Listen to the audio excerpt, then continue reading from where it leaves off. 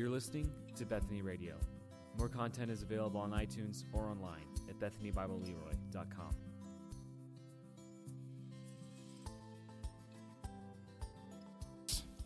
Let's come to God's Word then and look at it once again. On your way to Romans chapter 5, verse 12, that's where we're going to be heading. Romans 5, verse 12. I've got a couple pictures from last week. Is Justin here this week? Justin, got your picture from last week that said there is faith, and that's kind of, we're faith in God's faithfulness, faith in God. So thanks for drawing that, Justin. And then there's one more picture there. And that's from your friend Mason, right? Is Mason here today? No, he's not here. He was here last week. He said there is love in the world. And last week we were looking at that love in the world of God demonstrating His love while we were yet sinners. So you can tell Mason his picture is up here, Justin, okay? All right. Well, great. I appreciate all those pictures. Had a lot turned in last week, so thank you, kids, for that, for following along and drawing as we go.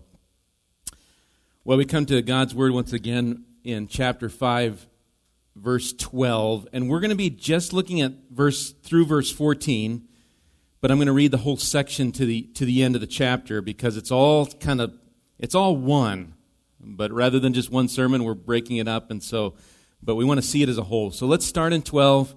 Let's listen to God's Word, and then we'll dive into more specifically the first few verses here. It says, "Therefore, just as sin came into the world through one man, and death through sin, and so death spread to all men, because all sinned. For sin indeed was in the world before the law was given, but sin is not counted where there is no law.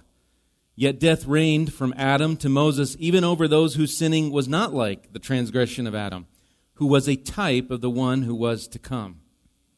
But the free gift is not like the trespass. For if many died through one man's trespass, much more have the grace of God and the free gift by the grace of that one man, Jesus Christ, abounded for many. And the free gift is not like the result of that one man's sin. For the judgment following one trespass brought condemnation, but the free gift following many trespasses brought justification. For if, because of one man's trespass, death reigned through that one man, much more will those who receive the abundance of grace and the free gift of righteousness reign in life through the one man, Jesus Christ.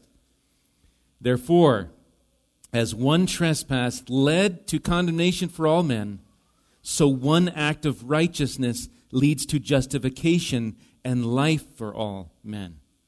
For as by the one man's disobedience the many were made sinners, so by the one man's obedience the many will be made righteous. Now the law came in to increase the trespass, but where sin increased, grace abounded all the more. So that as sin reigned in death, grace also might reign through righteousness, leading to eternal life through Jesus Christ our Lord." Let's pray again. Lord, we come to you in this moment before we look as a corporate gathered body of believers to look into your word and ask for your help, and we do need you. Lord, I need you as I preach this particular message to be clear and have clarity in what is talked about in these verses, where it's challenging, where we need to think about these things and think, well, help us to do that. Lord, we pray that in each heart gathered here today, we would think clearly and be able to understand what you have written before us. Lord, thank you for your word. We've already been blessed hearing from 2 Corinthians, the first chapter, the 12th chapter, that we can sing our praises to you. You've given us lips to sing to you. No matter what kind of tone we make, we can praise you. So we thank you, Lord, that in Jesus Christ we can do these things. And so we pray for His Holy Spirit, Lord, to work on our hearts as we study this particular section of your word today. We ask this in your name. Amen.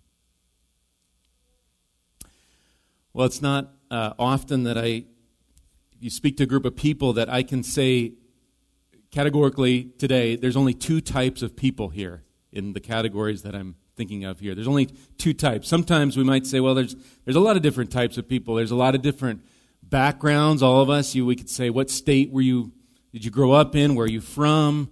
There's different personalities, different ages, different occupations, and so forth. There's differences, but there's only really, in our text, two identities of people. There's only this or this. And our text is showing this this morning, that there's either through one man, that is through Adam, we're condemned and guilty as sinners, so you're in Adam, or there's through one man, Jesus Christ, that we are justified and have eternal life.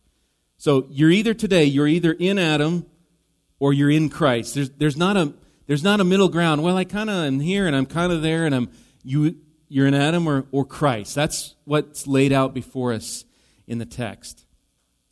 And in our text, in verse 12, we come to a therefore. And so Paul is building on something, and it's almost, this whole letter, he's building on something as we go along. But he's building on what has come before us, what we've already looked at in verses 1 through 11. And I think there is this laser focus of Paul on Christ. I think this is helpful as we come into what we're studying presently in verse 12 and so on. So, for instance, in verse 1 of this chapter, we have peace through who? Through Christ. Peace comes through Christ. In verse 2, we have access into grace through Christ. Verse 6, you're going to get a theme here. In verse 6, at the right time, Christ died for the ungodly. It's connected to Christ. Verse 8, while we were still sinners, Christ died for us. Who died for us? Christ. Verse 9, we're justified how? By His blood, and saved by Him from the wrath of God. In verse 10, we're reconciled to God by the death of His Son. We're saved by His life. And so in verse 11, we rejoice in God through our Lord Jesus Christ. And then finally, it's through Him that we have received reconciliation. You get the message? You hear the theme going on here? It's sinner, look at what you have, or really better, look at who you have in Jesus Christ. That's the goal.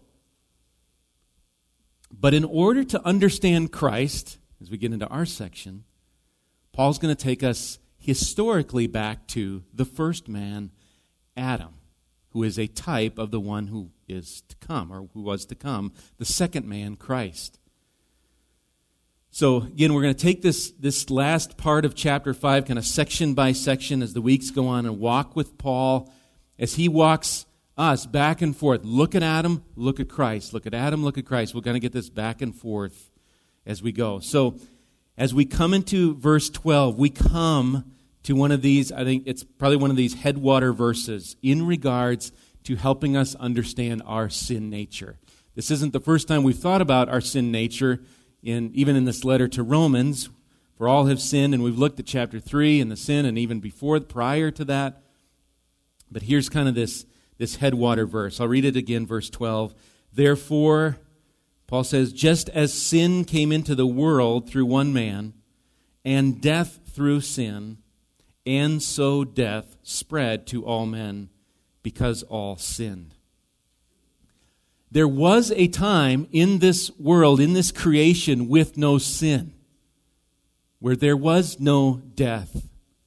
There was no pain that we're thinking about, or no suffering that we think about. And we might have a hazy idea of what that looks like, but really we just don't. We've got a sense of it, but we don't. What is it like to be in a world without sin? But there was that time. But then when Eve took that forbidden fruit and then gave some to her husband who was with her, Adam, sin came into the world, and it forever changed the landscape, changed everybody. Just to give, before we think further, just the Bible's quick definition of sin. Again, sin is, I think it's 1 John 3, sin is lawlessness. Where God commands, man rebels, disobeys. Man does not worship God, worships his self. But in thinking about sin coming into the world, I mentioned Eve there, and we're kind of faced with a question, because Paul here is saying sin came into the world through one man, and we might say, well, didn't Eve? Wasn't she the first to take the fruit? And maybe we're going to have a man-woman argument here of who sinned first, who was this? And so a question comes up. There's certain texts like 2 Corinthians 11, 1 Timothy 2, they speak of Eve being deceived.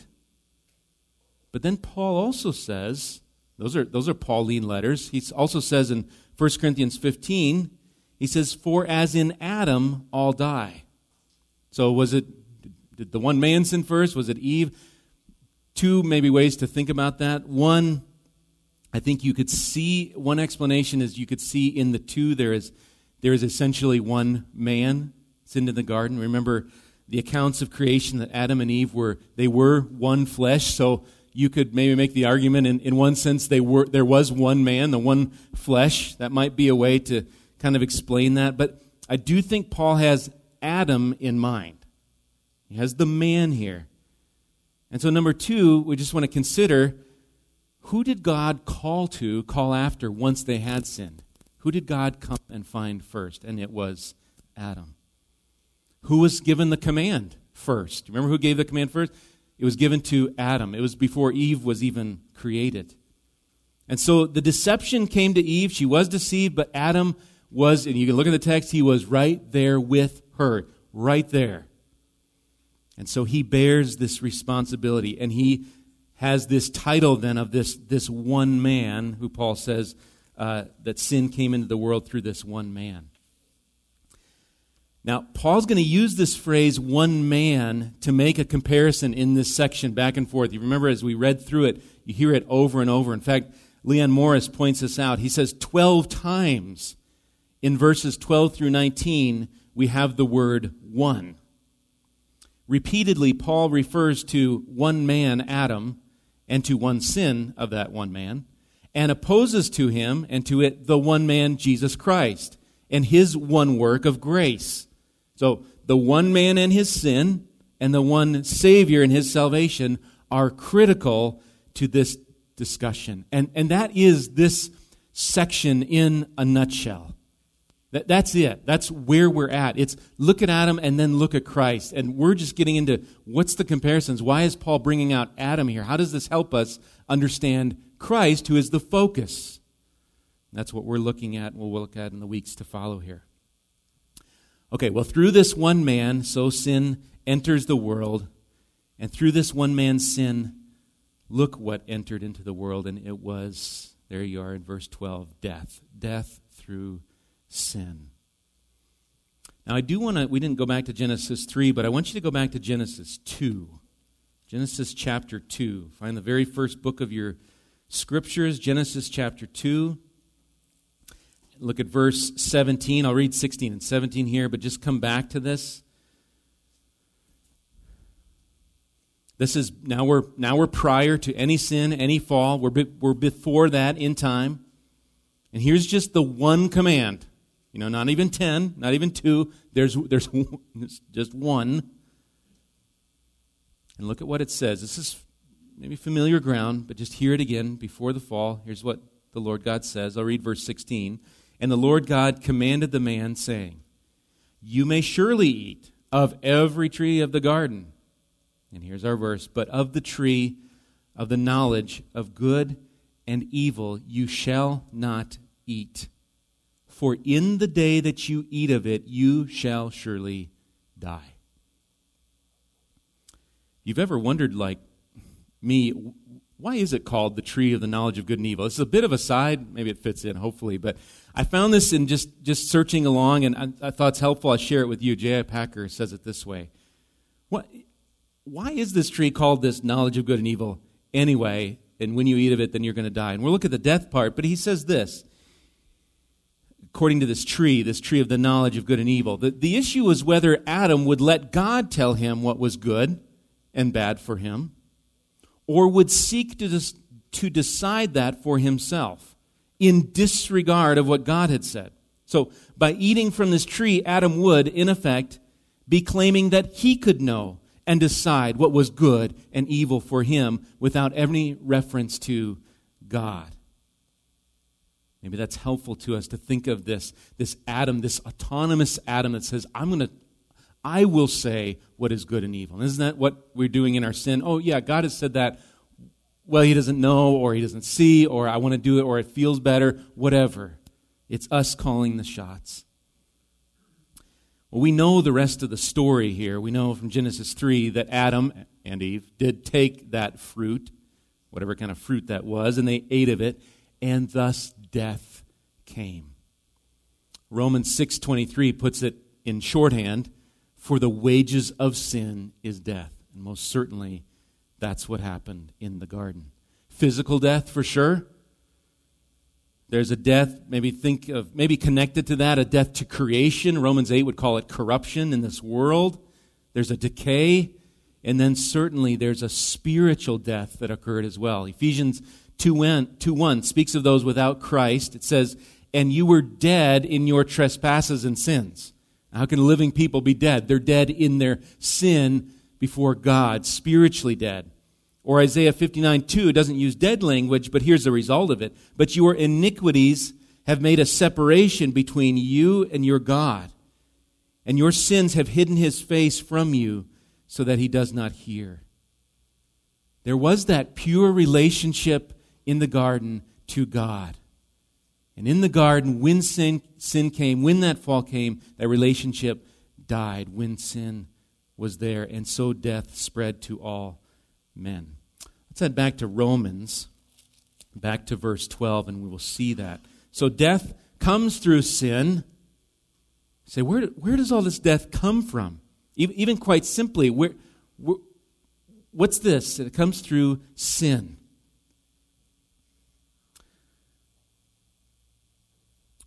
But then it also says death spread to all men because all sinned. You heard the phrase, what happens in Vegas stays in Vegas.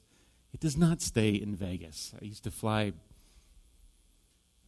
bad men out there. I don't think it stays there. It doesn't.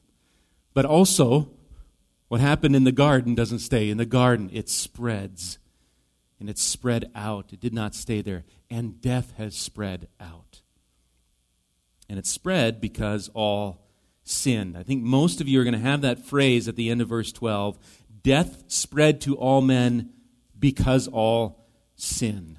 Now, this phrase is kind of challenging. It's challenging, I think, in translation. People are looking at it different ways. The question here is in regard to Adam's sin. So here's kind of the two questions. So question one, is Adam here acting as a representative of all men, so that in his one sin, all are said to have sinned?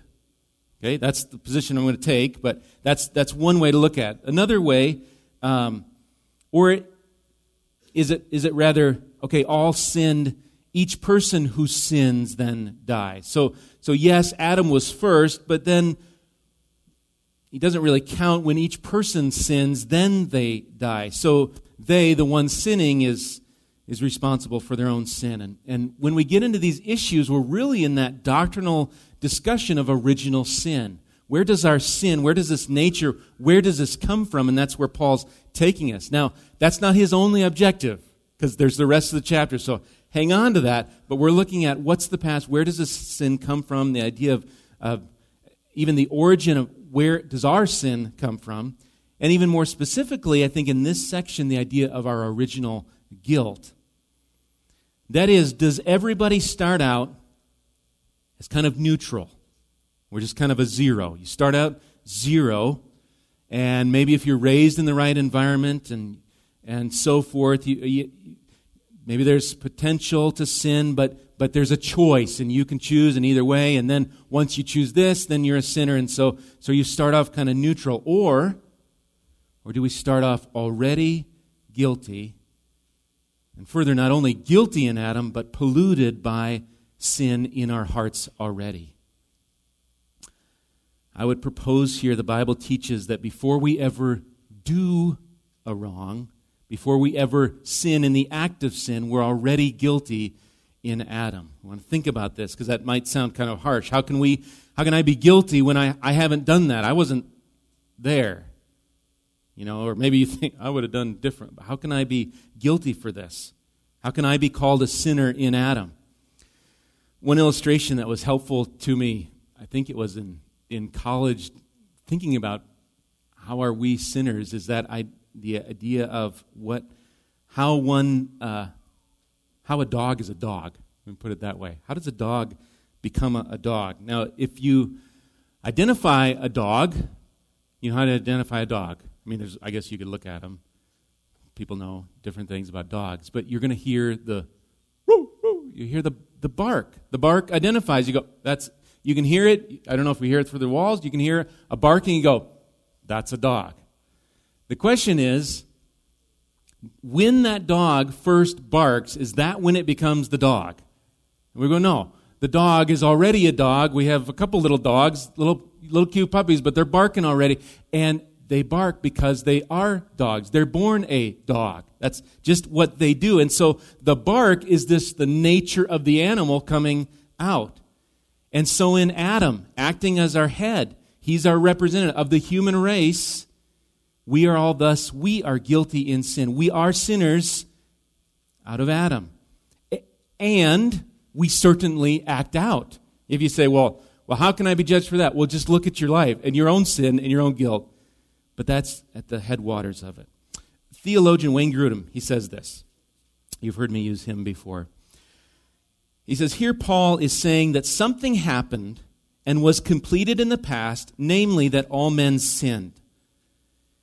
But it was not true that all men had actually committed sinful actions at the time that Paul was writing, because some had not even been born yet, and many others had died in infancy before committing any conscious acts of sin.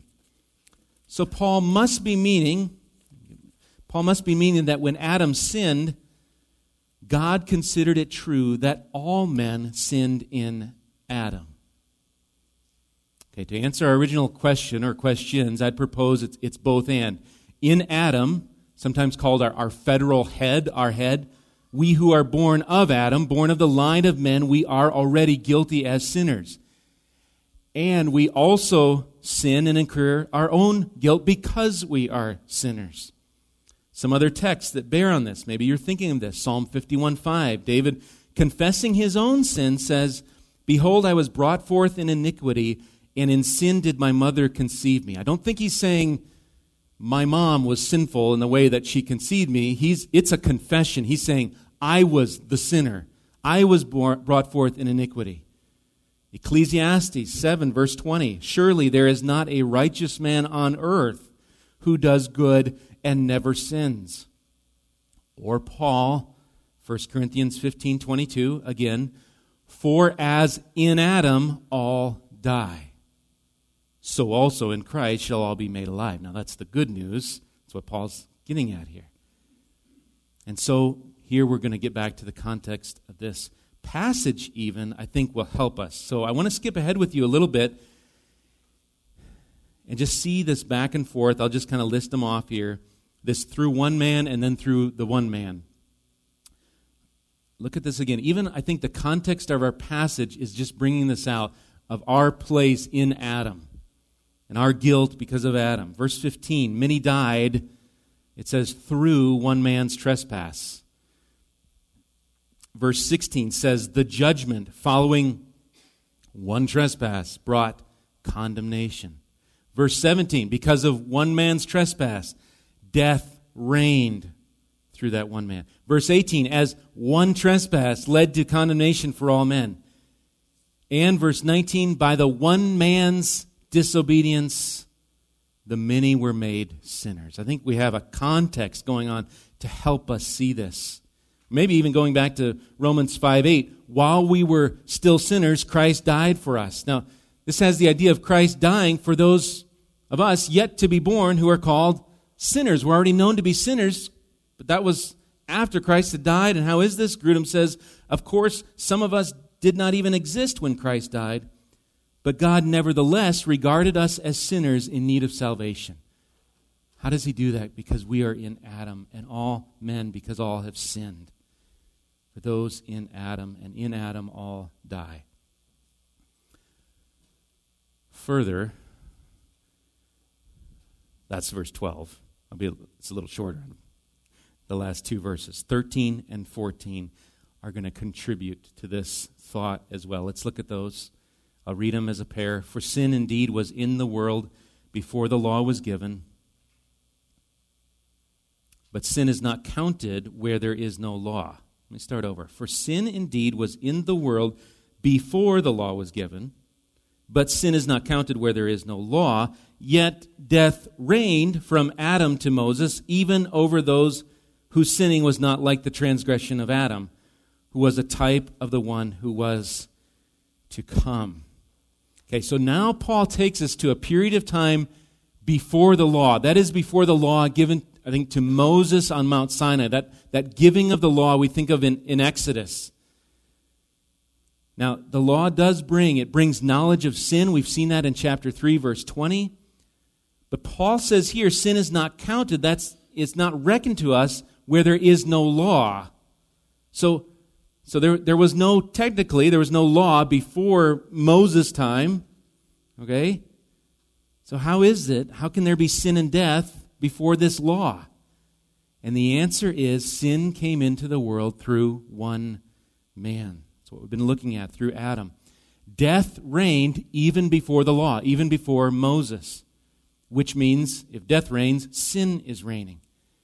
Think of the reign of sin, think of that time period, backwards from Moses and back towards Genesis. You think of the flood, think of the sinfulness in that day. There's death in Genesis. People live so long, then they die, they live, they die, they live. There's death, death, death. It continues. There's sin. And there were even those who didn't sin in the same way Adam sins. Verse 14 says that. They didn't sin in the same way. They did not all eat the forbidden fruit, yet nonetheless they died. So they didn't even sin like it. How was this death? Now, I think if we can understand it, I'm just going to admit right here, these are challenging. If you're kind of, right now, you're scratching, going, I was with you, and now I don't know where we're at. There's some challenge here. Commercial break. That's okay. We struggle to understand certain things. It is good for us to work at understanding them. And even in this, our own sin taints us, because we go, well, we can easily just go, well, the Bible's there's just things that are hard to understand.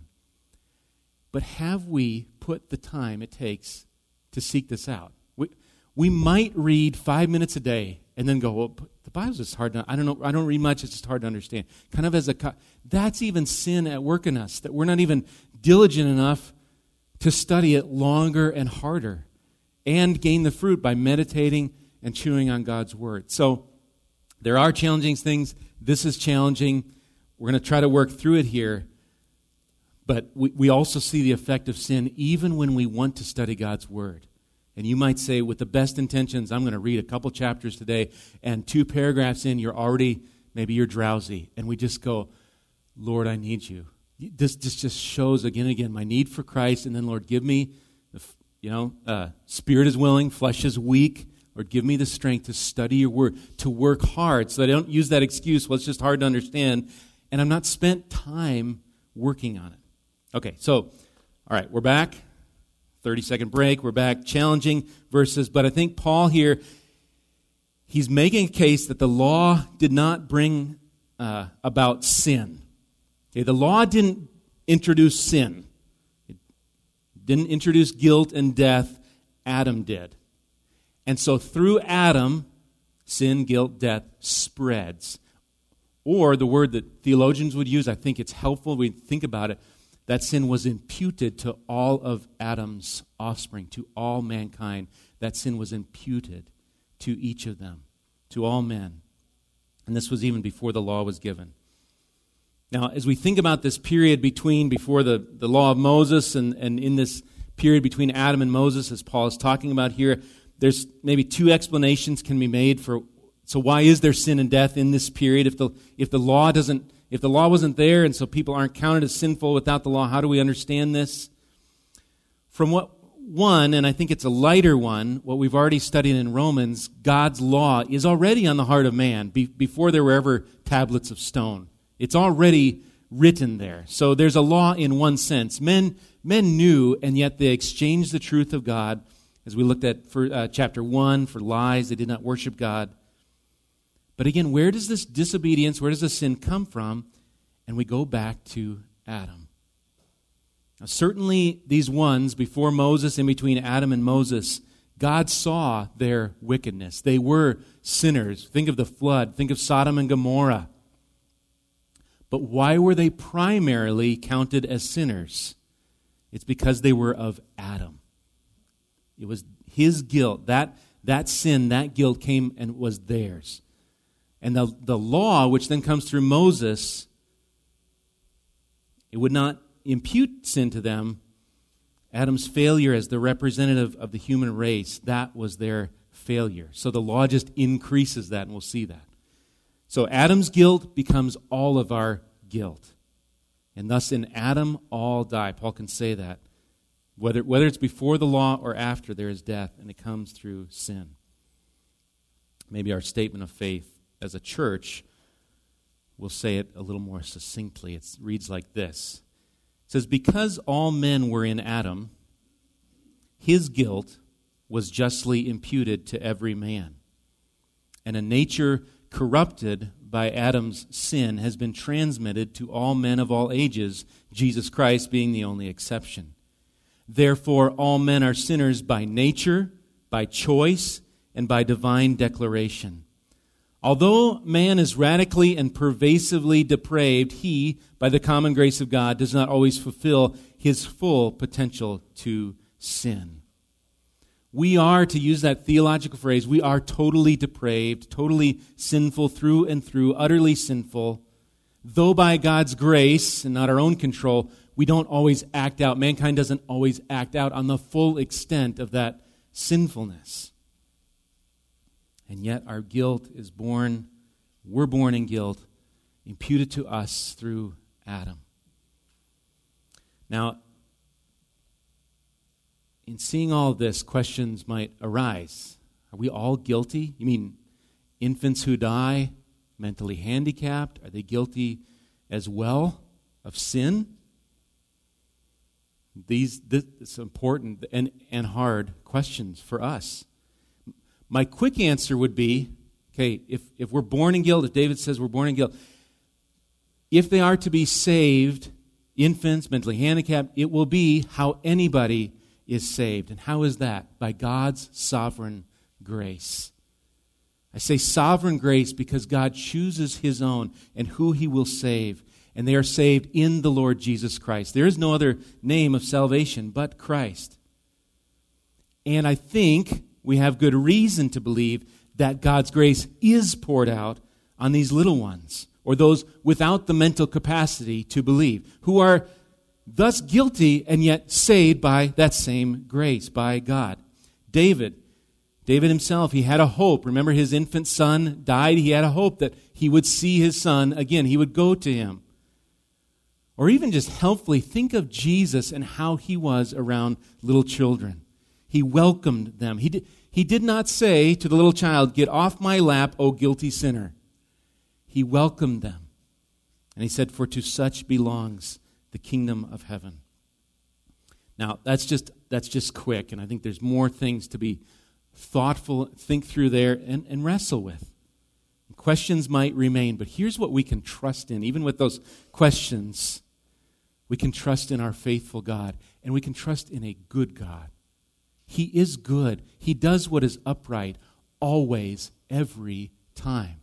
And we can entrust him with everything, that he will always be just, and he will always do the right thing, no matter the situation. So that being said, though, even though our guilt brings up hard questions like these, we've got to wrestle with the truth here from the Scriptures that before the Lord we are guilty because we are born in Adam as our head. But again, Paul is not out just for a lesson on Adam. It's the truth of Adam's guilt and sin imputed to us through Adam that's going to lead him to the analogy of the second Adam and the glories of that.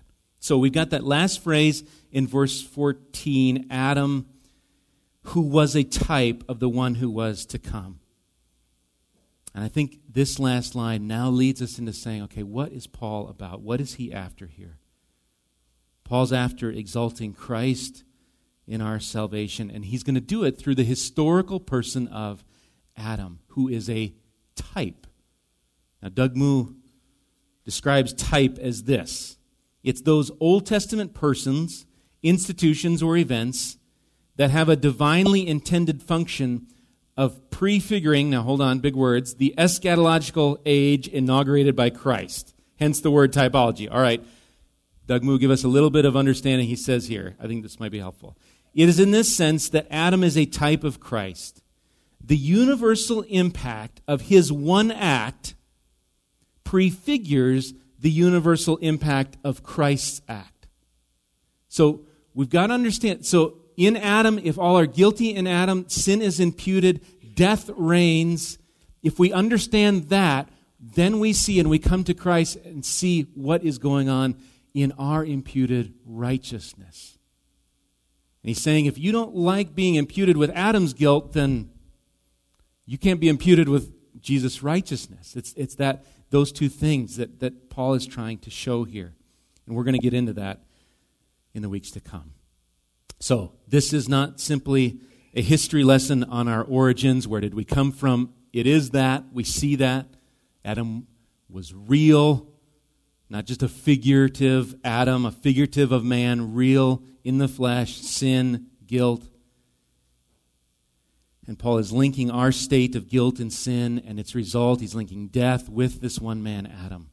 And we can't get away, I think, from that theme throughout the passage if we look at it in context here. But again, like I said, if we're united to Adam in sin and death, if we're united there, how much more are we united in Christ? The ESV Study Bible has kind of a helpful summary here. It says this: Adam and Christ are covenantal heads of the human race, so that all people are either in Adam or they're in Christ. All are in Adam by physical birth, while only those with the new birth are in Christ. You don't have to wait until next week to say, are you in Adam yet, or are you in Christ? There are only two types of people. In Adam, we still bear the guilt and death, eternally separated from God, and the punishment infinitely more than we can ever think of, away from Him. In Christ, glories forever, new life. You in Adam or in Christ?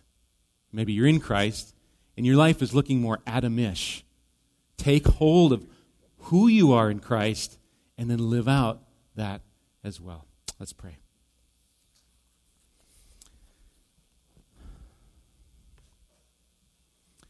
Well, Lord, as we look into these things, and we're looking to our origins a bit, to the story of sin in this world, and not just Adam's sin, but that sin imputed to us and our own account, and our own need, and our own judgment that ought to come unless you invade and change our hearts.